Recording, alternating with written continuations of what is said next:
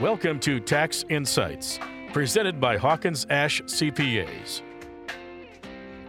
Good morning, listeners. Welcome back to Tax Insight here on WOMT. Every week, we got Jeff from Hawkins Ash. Jeff, good morning, sir. Good morning, Terry. Hey, it is almost April 15th. We're getting closer, but today, let's talk about filing extensions when paying your taxes. Sounds good. Yeah, because, as we get, like you said, close to April 15th, well, I guess it's April 18th this year. They gave us a couple extra days.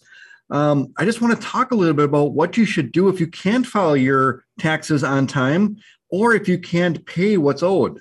The nice thing is that you can always get that extension. All right. So if a return is extended, when is it due then? So it's due 6 months after the due date. So in this case, it would be October 15th.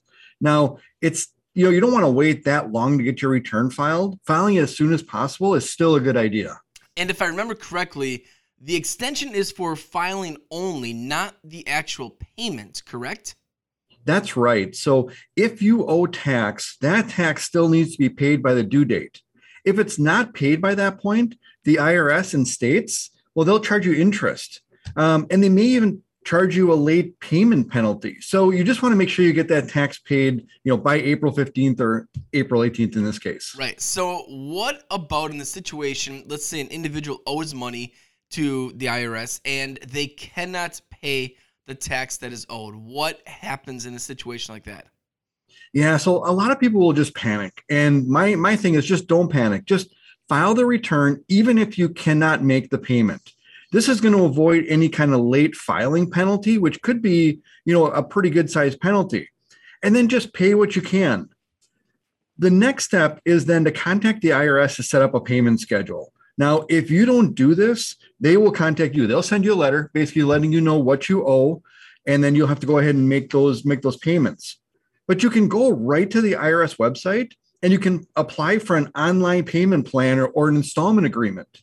You can set up a short-term plan, which is 120 days or less, or you can actually even set up a little longer-term plan and just continue to make payments.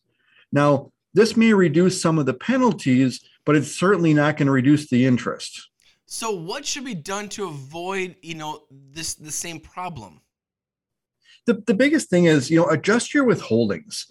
Have your employer take more out in tax because then you're going to have less owed here at the end of the year.